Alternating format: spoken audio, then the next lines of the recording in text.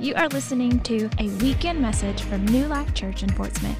We would love to connect with you, so find us on Instagram or Facebook at NLC Fort Smith. Enjoy the message. All right, good morning, church. Good to see you. Gentlemen, we're a couple of days away from the old Valentine's Day. If you haven't done anything, go do something. I know she probably told you, don't do anything for Valentine's Day. That's a trap. That's a lie. Don't believe it, okay? Go buy a flower or something, okay? You're welcome.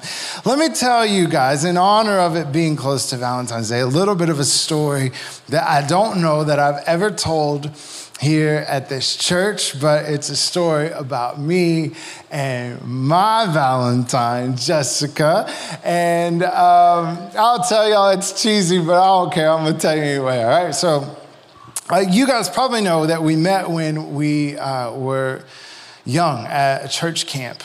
And I have told some of this, like I went and I was what they would call smitten with Miss Jessica. And so I went to the camp office and I found the camper files and I memorized her address. Sometimes you just gotta do what you gotta do. I know it's weird, but there we go. So we would write letters back and forth and we were pen pals. And at one point I thought to myself, I love this girl. We were meant to be together and I was ready to take the relationship to the next level. And so one of my best friends, many of you guys know him, Marcus Brown is his name. He claimed to be a bit of a matchmaker. And I don't know if y'all ever watched that Will Smith movie Hitch, but that was like what it was. People would seek him out and they would say, oh, Marcus, could you help me? I'm in love with this girl and she doesn't know I exist. And so one of the things that he would do, which was, again, a strange thing, but before he would help somebody, he would want to know, who is it that you want to marry? And they would tell him, and then he would say, all right, well, I'm going to shoot a basketball. I'm going to make a free throw. If I make it, then I will take you on as a client. And if I miss it, you can give up. It's over. Don't even think about it. So I got to a point where I was like, all right, I want to be married. I'm ready. We got to do this. So I went in one day. I said, Marcus, I'm ready. I need some help, bro. And he's like, all right, what do you need? I was like, I want to get married to Jessica Ayerdes. And he said, Jessica Ayerdes? And I said, yeah, I want you to shoot that basketball. And he said, oh, are you sure? And I was like, yeah. He said, if I miss it, it's over. And I said, I know. And he said, normally for people, I make a free throw. But if you want to marry Jessica, for you, it's going to have to be a half-court shot because she's so out of your league, right? And on one hand, I was offended. On the other hand, I was like, yeah, but you're right, though, okay? And so when I tell you I was nervous. I really felt like my whole life depended on this basketball shot. And he went to half court, and he said, are you ready? I was like, yeah, I'm ready. And he shot the ball, and I watched it go through the air, and I watched it all the way to the rim, nothing but net. And y'all, I'm telling you, I thought I won the NBA Finals, right? I love it. It's so crazy. I wanted to go right then and propose, and we weren't even dating at the time. It was nuts, okay? Now, listen, I will tell you, this is not church doctrine, so don't take this to the bank, all right? I'm not telling you that you should go find a Cajun to make a free throw basketball shot for your future. That's not what I'm saying, all right? But what I am saying is I've heard a lot of things over the years, ways and little superstitions and tips and tricks that people have to help them find the love of their life. And in fact, anytime I go to the grocery store, when I go to Harps and I'm standing in the checkout line and I look at these magazines, it's like 10,000 ways to find true love in 5 minutes. And I see it all over the place. Our culture spends a lot of time, a lot of energy, and a lot of effort helping people find the love of their life. It's actually, our culture is teaching people all the time. Whether you know it or not, it's trying to teach you its way of finding your one true love. If you watch the Hallmark Channel, it says, if you just buy a flannel shirt and faded jeans and move back to your hometown and pray for snow, you will get love. You will find it there. People that watch The Bachelor and The Bachelorette, which I've never understood, but it's like if we have the perfect looking people in the perfect situation and we send them on the perfect dates, then they will find their perfect match. Not to mention the millions of articles and blogs and podcasts and all these about finding your match. If you're trying to figure out who in this world you're going to spend your life with, this world has a lot to say. And it gives a lot of advice. And it says things like this: you should date a lot of people. Like, you should just line them up and figure out what you like and what you don't like. And by process of elimination, you're going to find the one that you like. The world and culture also tells us that you need to explore your sexual nature, and you need to find someone that you're compatible with sexually.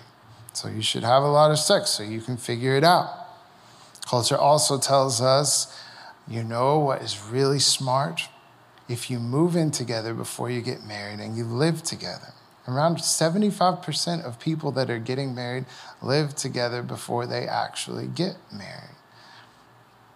Any sort of pushback on this as a pastor or a friend, when you say, hey, can we talk about this with someone that's very influenced by culture? It feels almost outdated. Like people consider you to be just this old fogey, or you're thinking too primitive, or you're trying to restrict someone's freedom. You even hear words like, you know, in the church, that's just legalism. That's legalistic. And I would say to you that anything resembling holiness is going to feel like legalism in a culture that permits everything, okay? The problem with all of these modern ideas of dating and American dating culture is that it is broken and it doesn't work.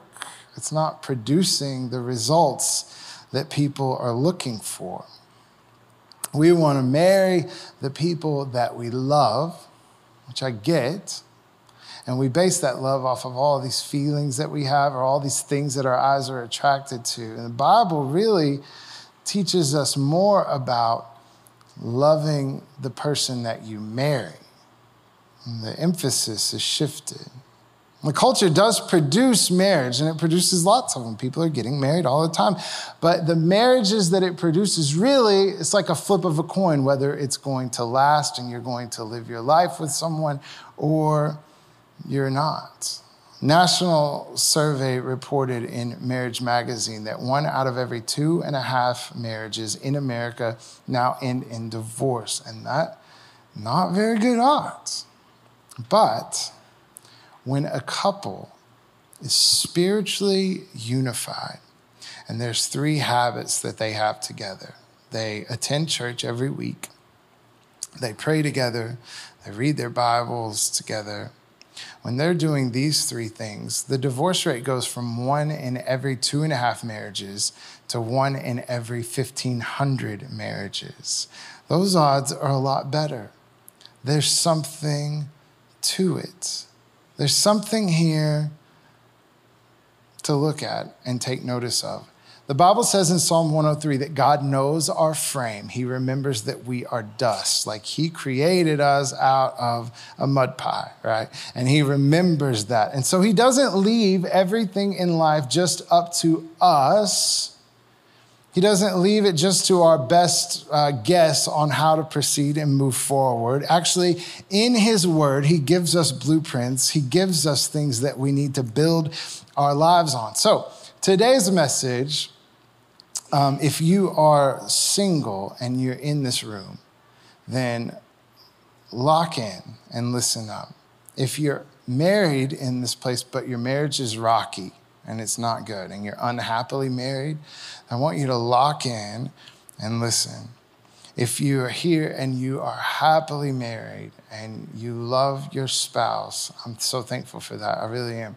Lock in and listen, because today, maybe through the scriptures and the Holy Spirit, God wants to speak to you directly about a situation that you're in, or maybe he wants to equip you this morning to help someone else walk through a situation that they are going through. Wherever you are in life, the Word of God instructs on how we proceed in this part of our lives. God has a design for the family that's better than anything that the world has to offer. God is our creator. He created the family. And as a creator, God gets to say how it should work. He designed it. And my hope for you today is that you would fall in love with God's created plan. You would fall in love with his order, even if in the broader context of our society, that makes you a little weird. Because being normal right now in society and just being like everyone else and fitting in, that means that you are probably highly dysfunctional. So I hope every one of us leave a little bit weird and off today, because I think that is God's design for us looks different than the design that the world has for us. Genesis chapter 24. We jump into this passage at the end of Abraham's life. He's about to die. The Bible says that he's very old, and some alarms are starting to go off for Abraham because he's got this boy, Isaac. Isaac is 40 years old, and he ain't married, and he doesn't have any prospects, and there ain't anybody in the city even worth looking at. And so Abraham is a little panicky about this, and he said, we got to do something about this boy. We got to get this guy hooked up. So he calls his most trusted friend and servant to help. So that's where we're going to pick up in Genesis chapter 24. Abraham was now very old, and the Lord had blessed him in every way.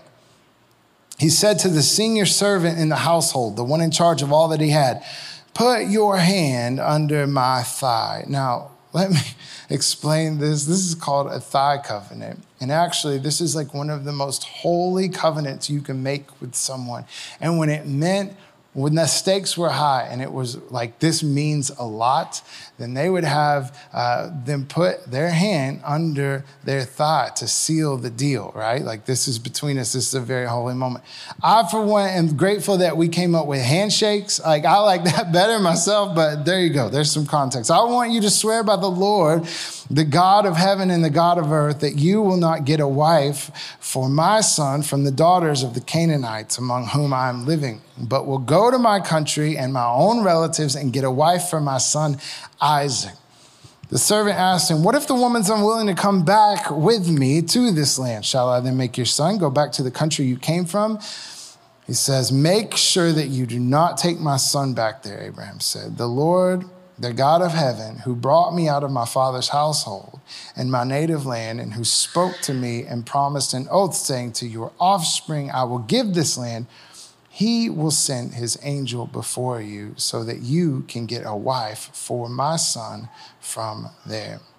There's a lot going on in this chapter. I would encourage you this week, read this chapter, read it slowly and take notes and see all the different things that's happening there. We're going to unpack just a few of them this morning. When you are searching for someone to spend your life with, or you know someone who is, and this is number one thing that I see in this is you have to get divine guidance.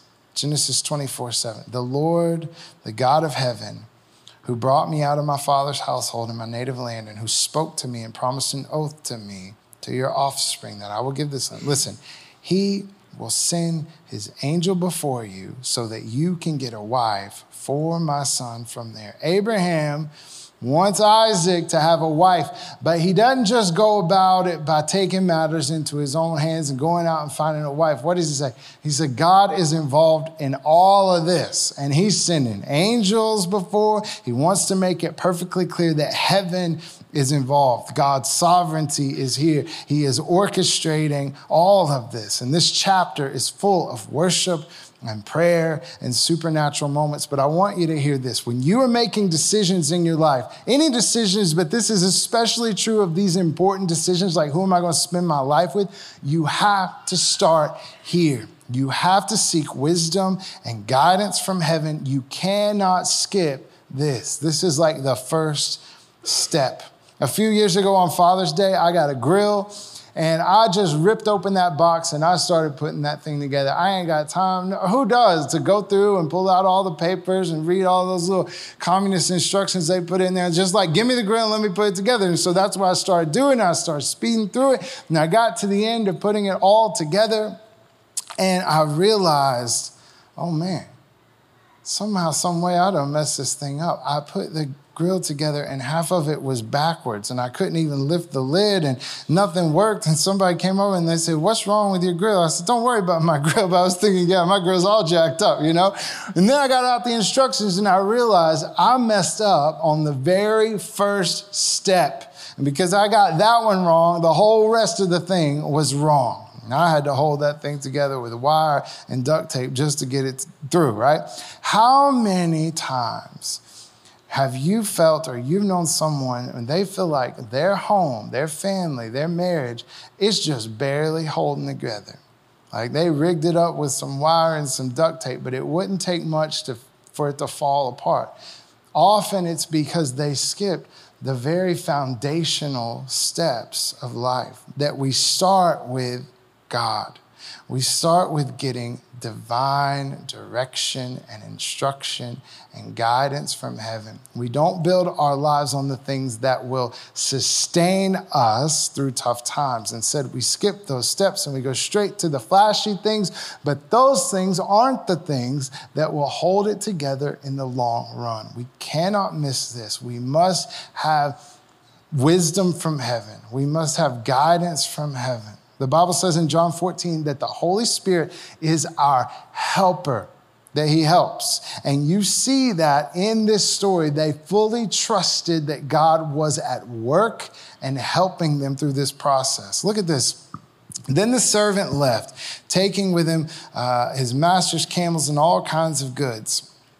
He got there, he had the camels kneel down near the well outside of the town. It was toward the evening, the time the women go out to draw water. Verse 12, look at this. Then he prayed, Lord God of my master Abraham, make me successful today. Show kindness to my master.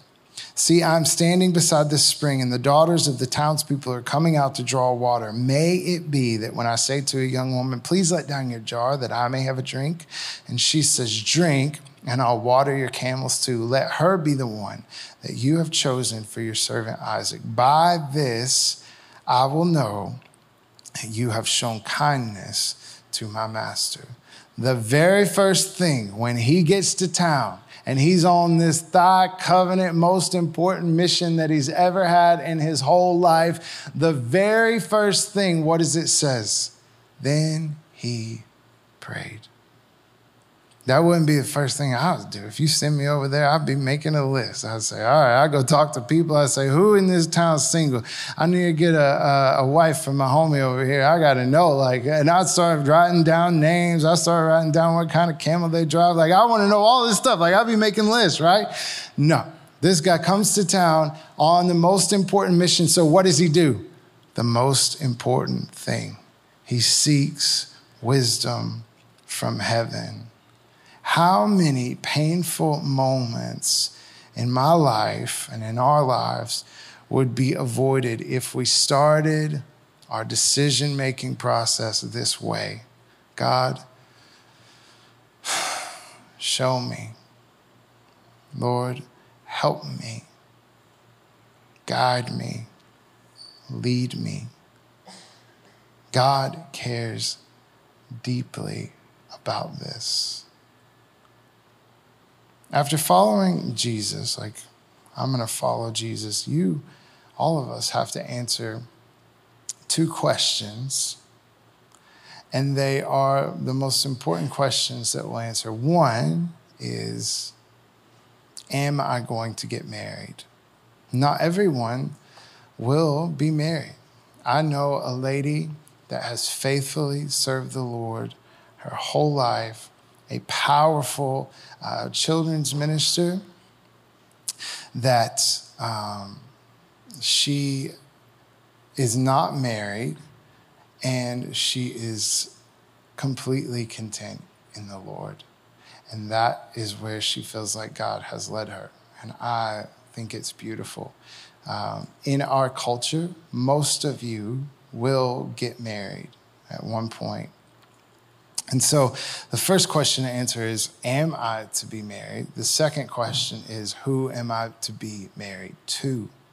These are some of the most important things that you will ever have to answer in your whole life. And I've seen people marry someone that they married someone, they were led by the Holy Spirit, they were guided by heaven, they had divine guidance, and they built their life on the Lord and the rock. And you see how them coming together has propelled their life in the right direction and moved them down the right road. Then I've seen people that have married people with giving no thought to what God has to say, giving no thought to the wisdom of friends and family. And they're like, I'm going to figure this out myself. And then they go down a road that ends up just wrecking their lives. Who you marry is such an important decision, and God cares deeply about it. And so it's crucial that we get divine guidance. And I'll tell you this, in the Word, He has already outlined some things for us we don't even have to think about when we're asking this question. If you are a believer in here, listen to me. 2 Corinthians, Paul takes this very seriously. He says, stop forming inappropriate relationships with unbelievers. Can right and wrong be partners? Can light have anything in common with darkness? Can a believer share life with an unbeliever? Another translation says this, do not unite yourself with an unbeliever. They are not fit mates for you. If you want God's very best for your life, listen to me. If you're a Christian, if you're a follower of Jesus, you should not even consider someone that is not deeply committed to the Lord. You should not. And I know that may be stepping on your toes or what, but it is the Word of God, and it is the best thing for you, whether you like it or not. Often I read things in God's Word that I don't like in my flesh because my flesh craves something that it shouldn't have, but it's the best thing for me. If you're a believer in here, the best thing for you is to not be united with unbelievers. The Bible's very clear about that. You have to get divine guidance from the Word. You also have to listen. If you have people in your life that love Jesus and that love you, you should let them speak into your life on these things. Who you date, who you're with. This is something that I know just from my own experience as a pastor and a friend and a whatever. I know people, this is deeply personal, and a lot of times this is an area where people are hands off. Don't talk to me about this. But I'm telling you right now, in Proverbs 12:15, it says, the way of a fool is right in his own eyes, but a wise man listens to advice. Open up your heart and say, God, I know that you put people in my life and around me for a purpose and a reason to help me, to guide me into all truth, to lead me into what is going to build me up. And so I'm going to give an ear to a mentor, to family that love Jesus and that love me. I'm not trying to meddle in your business because I want to control your life. I'm trying to be involved in your life because I want you to do all that God has for you. And the very best things for you sometimes are not the easiest things to hear. But don't shut people out of this part of your life if they love the Lord and they love you, because they are speaking truth to you because you need it. Number 2. I know this is tough, all right? I'm just quiet in here. We're going to go on number 2 now. All right, look for character over feelings. When I was shopping for my first car, I would go out to the car lot. It was an old grocery store parking lot, and I'd be looking at cars, and I would be in love with a car. But thankfully, my daddy was there. Me and my daddy did not shop for the same thing. I shopped for the car that looked cool, that was sleek, that had tinted windows, that had cool wheels. And I'll tell you the greatest thing in the world when I was a kid, if it had a 6-disc CD player. Like, y'all don't understand that, kids today, but back in my day, 6 CDs at one time, and you could just switch between them. You were the king of the world, boy. So I see that stuff, and I was like, Dad, this car is awesome. Look, it only has 250,000 miles on it, 250,000 miles. And he gets over there, and he pops the hood, and he said, boy, this car is a piece of junk. Why? Because he's looking for the things that are going to last in the long haul. And I'm looking for the things that catch my eye and are just eye candy. I will tell you this, in our relationships, a lot of times people are attracted to someone and they catch feelings for someone, and it's all this, and they will overlook a whole bunch of character stuff just because, but they make me feel good. I like them. Look at this in Genesis 24. Before he finished praying, Rebekah came out with a jar on her shoulder. The woman was very beautiful, a virgin. No man had ever slept with her. She went down to the spring, filled her jar, and came up again. The servant hurried to meet her and said, please give me a little water from your jar. Drink, my lord, she said, and quickly lowered the jar to her hands and gave him a drink. And after she had given him a drink, she said, I'll draw water for your camels too until they've had enough to drink. So she quickly emptied her jar into the trough, ran back to the well to draw out more water, and drew enough for all his camels without saying a word. The man watched her closely to learn whether or not the Lord had made his journey successful. He wasn't just watching because she was a pretty girl. He was watching to see how she acted, what she did, what her character was like. When you are looking for someone to spend your life with, you need to look at the actions of their life. What are they doing? Not just their potential. I know when you feel in love, you can see past a lot of stuff. It would be like an old flip house. And you say, well, if we just knock down a couple of walls and paint everything, maybe one day this thing will be right. You can't look at what they could be someday. You can't listen to the promises they make, because when you're in love, you'll promise everything. Yeah, one day we'll do this. Listen, I read this quote this week from David Martin. The path they are on is more important than the promises they make.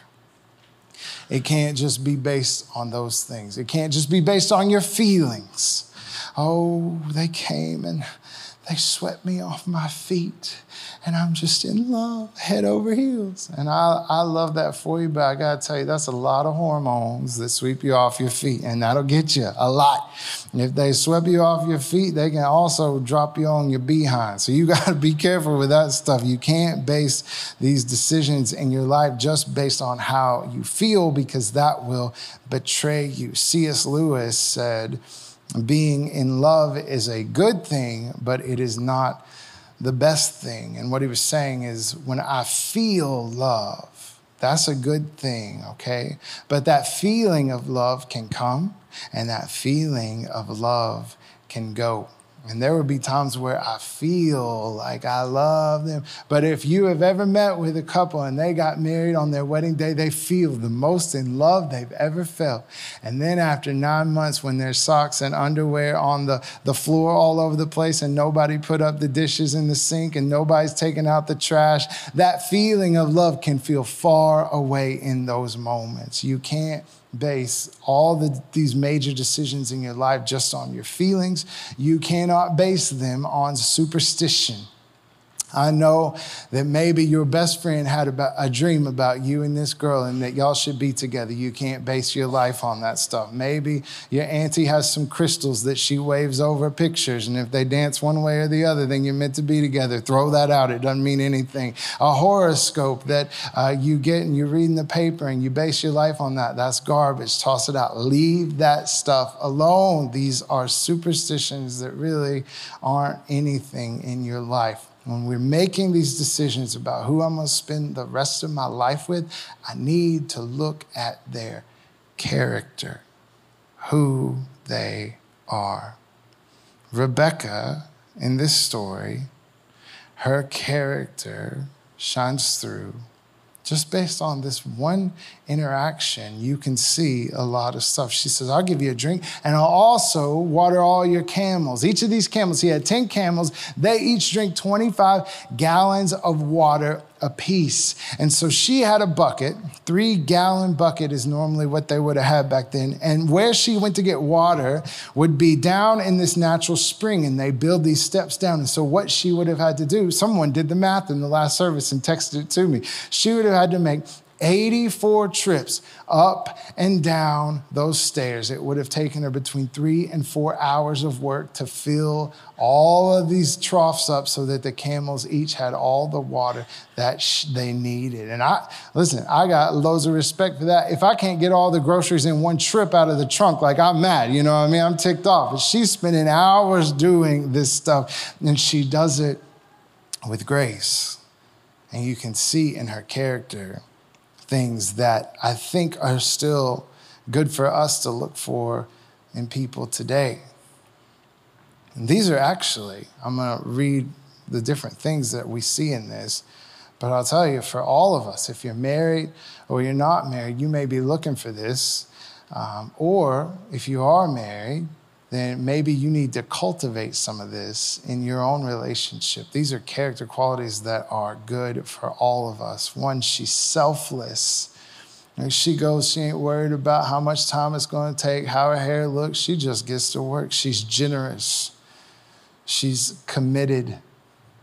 That's a tough one in society today, to be committed to anything. She's committed so much, she does it until the work is done. She has initiative where she just takes it on herself. Yeah, I'll give you a drink and I'll take care of all your camels. She has work ethic. My goodness, if you're a young man in here, develop some work ethic. Learn how to work, my goodness. She's kind, hospitable. She's a leader. She just takes on this responsibility. She said, I'll do it. I'll take care. And I think the other thing that you see here is she has some inward beauty. She's going up and down these steps for 3 hours. I mean, if that were me, somebody would say, this man looks like he needs to sit down. Somebody find this guy a cot to lay on, okay? She does this, and what does the Bible say? She is beautiful. I think she has external beauty, but I think also there's an internal beauty that shines through that you can't capture on Instagram.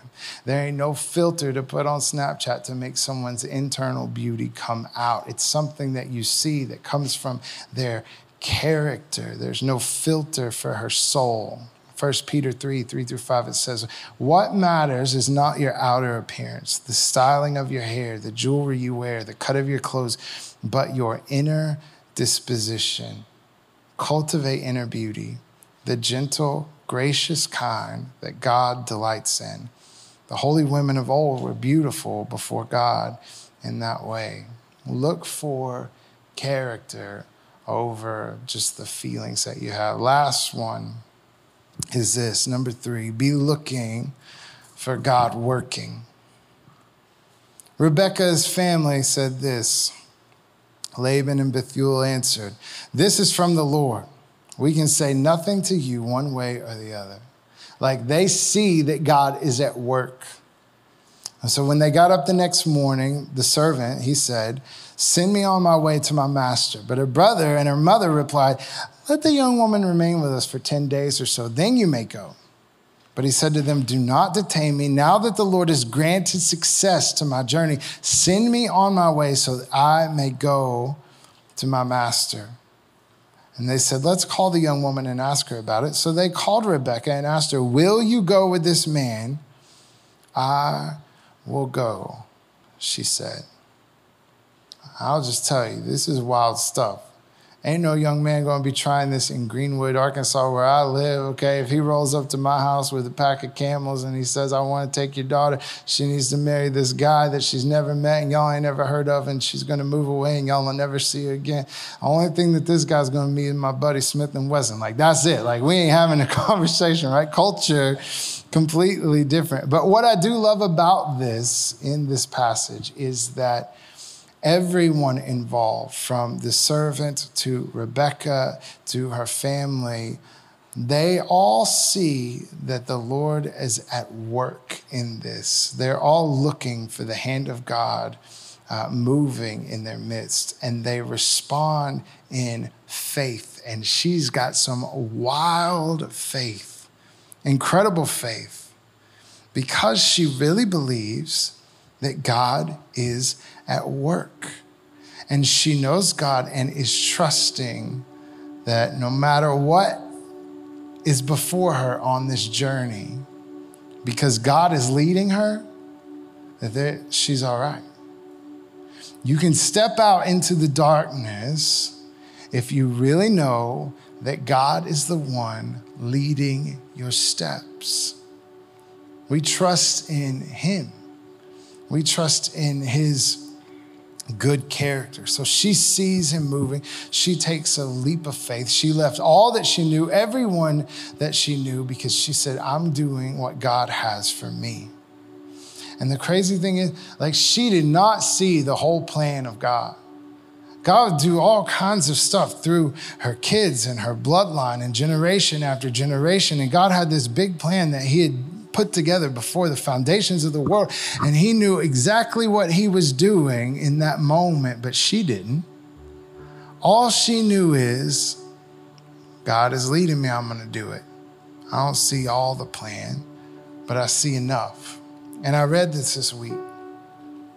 It says, since God is in control, you can relax knowing that he will reveal his plan for your life step by step. God's will is more like a sunrise than a sunburst. Early in the morning, the sun begins to peek over the horizon. At first, the sky lightens and the first rays of sunshine streak across the sky. And then you see the sun slowly rise above the earth. Eventually, the whole sun is revealed, and rising, it dominates the sky and giving light to everything and driving away the darkness. God's will is like that. At first, we may see his plan only dimly. Then the outlines begin to emerge, and slowly over time the clouds vanish, the darkness disappears, and the brightness of his presence fills our lives. God's will sometimes is not all at once easy to see, but God gives us often just enough to take that next step, whatever it is. There have been times in my life where I felt like I did not know what God was doing or what he was up to. Even here in Fort Smith and other places that I've lived, I have experienced things and I go through them and I think, God, now that was not on the agenda. I didn't plan for any of this stuff to happen. And really it can lead to some fear, like you don't know what's coming next. And I get that if that's where you are. But I can tell you, I know the one who directs my steps. And sometimes he gives you just enough. You may not see the whole thing, but you see the next step to take. I'm going to take it. I don't know where this road is going to lead me, but I trust in the one who made the road. Amen. So maybe you're here and you don't see what's happening, like you don't know how God is working in your kid's life, your life. Maybe there are some people, let me tell you one last thing. There are some people that you You feel like God is moving. You can see that he's moving. You don't see the whole plan, but you see enough, but you're afraid to take that step because that means I'm going to commit to that. And this is something I see more and more. It's like, yeah, I believe God's in it, but I just want to sit back here and wait until he shows me more.